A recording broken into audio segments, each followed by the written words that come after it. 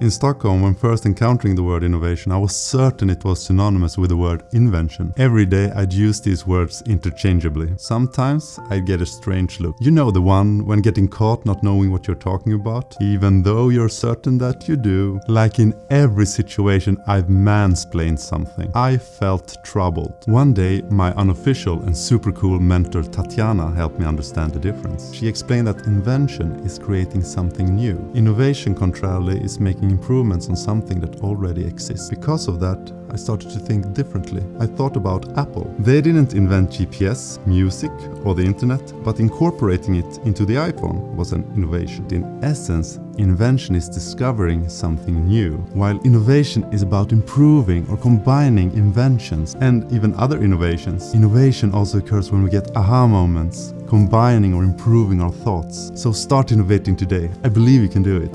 Surf to innovativeminds.community to enable your innovative mind. See you in the next pod.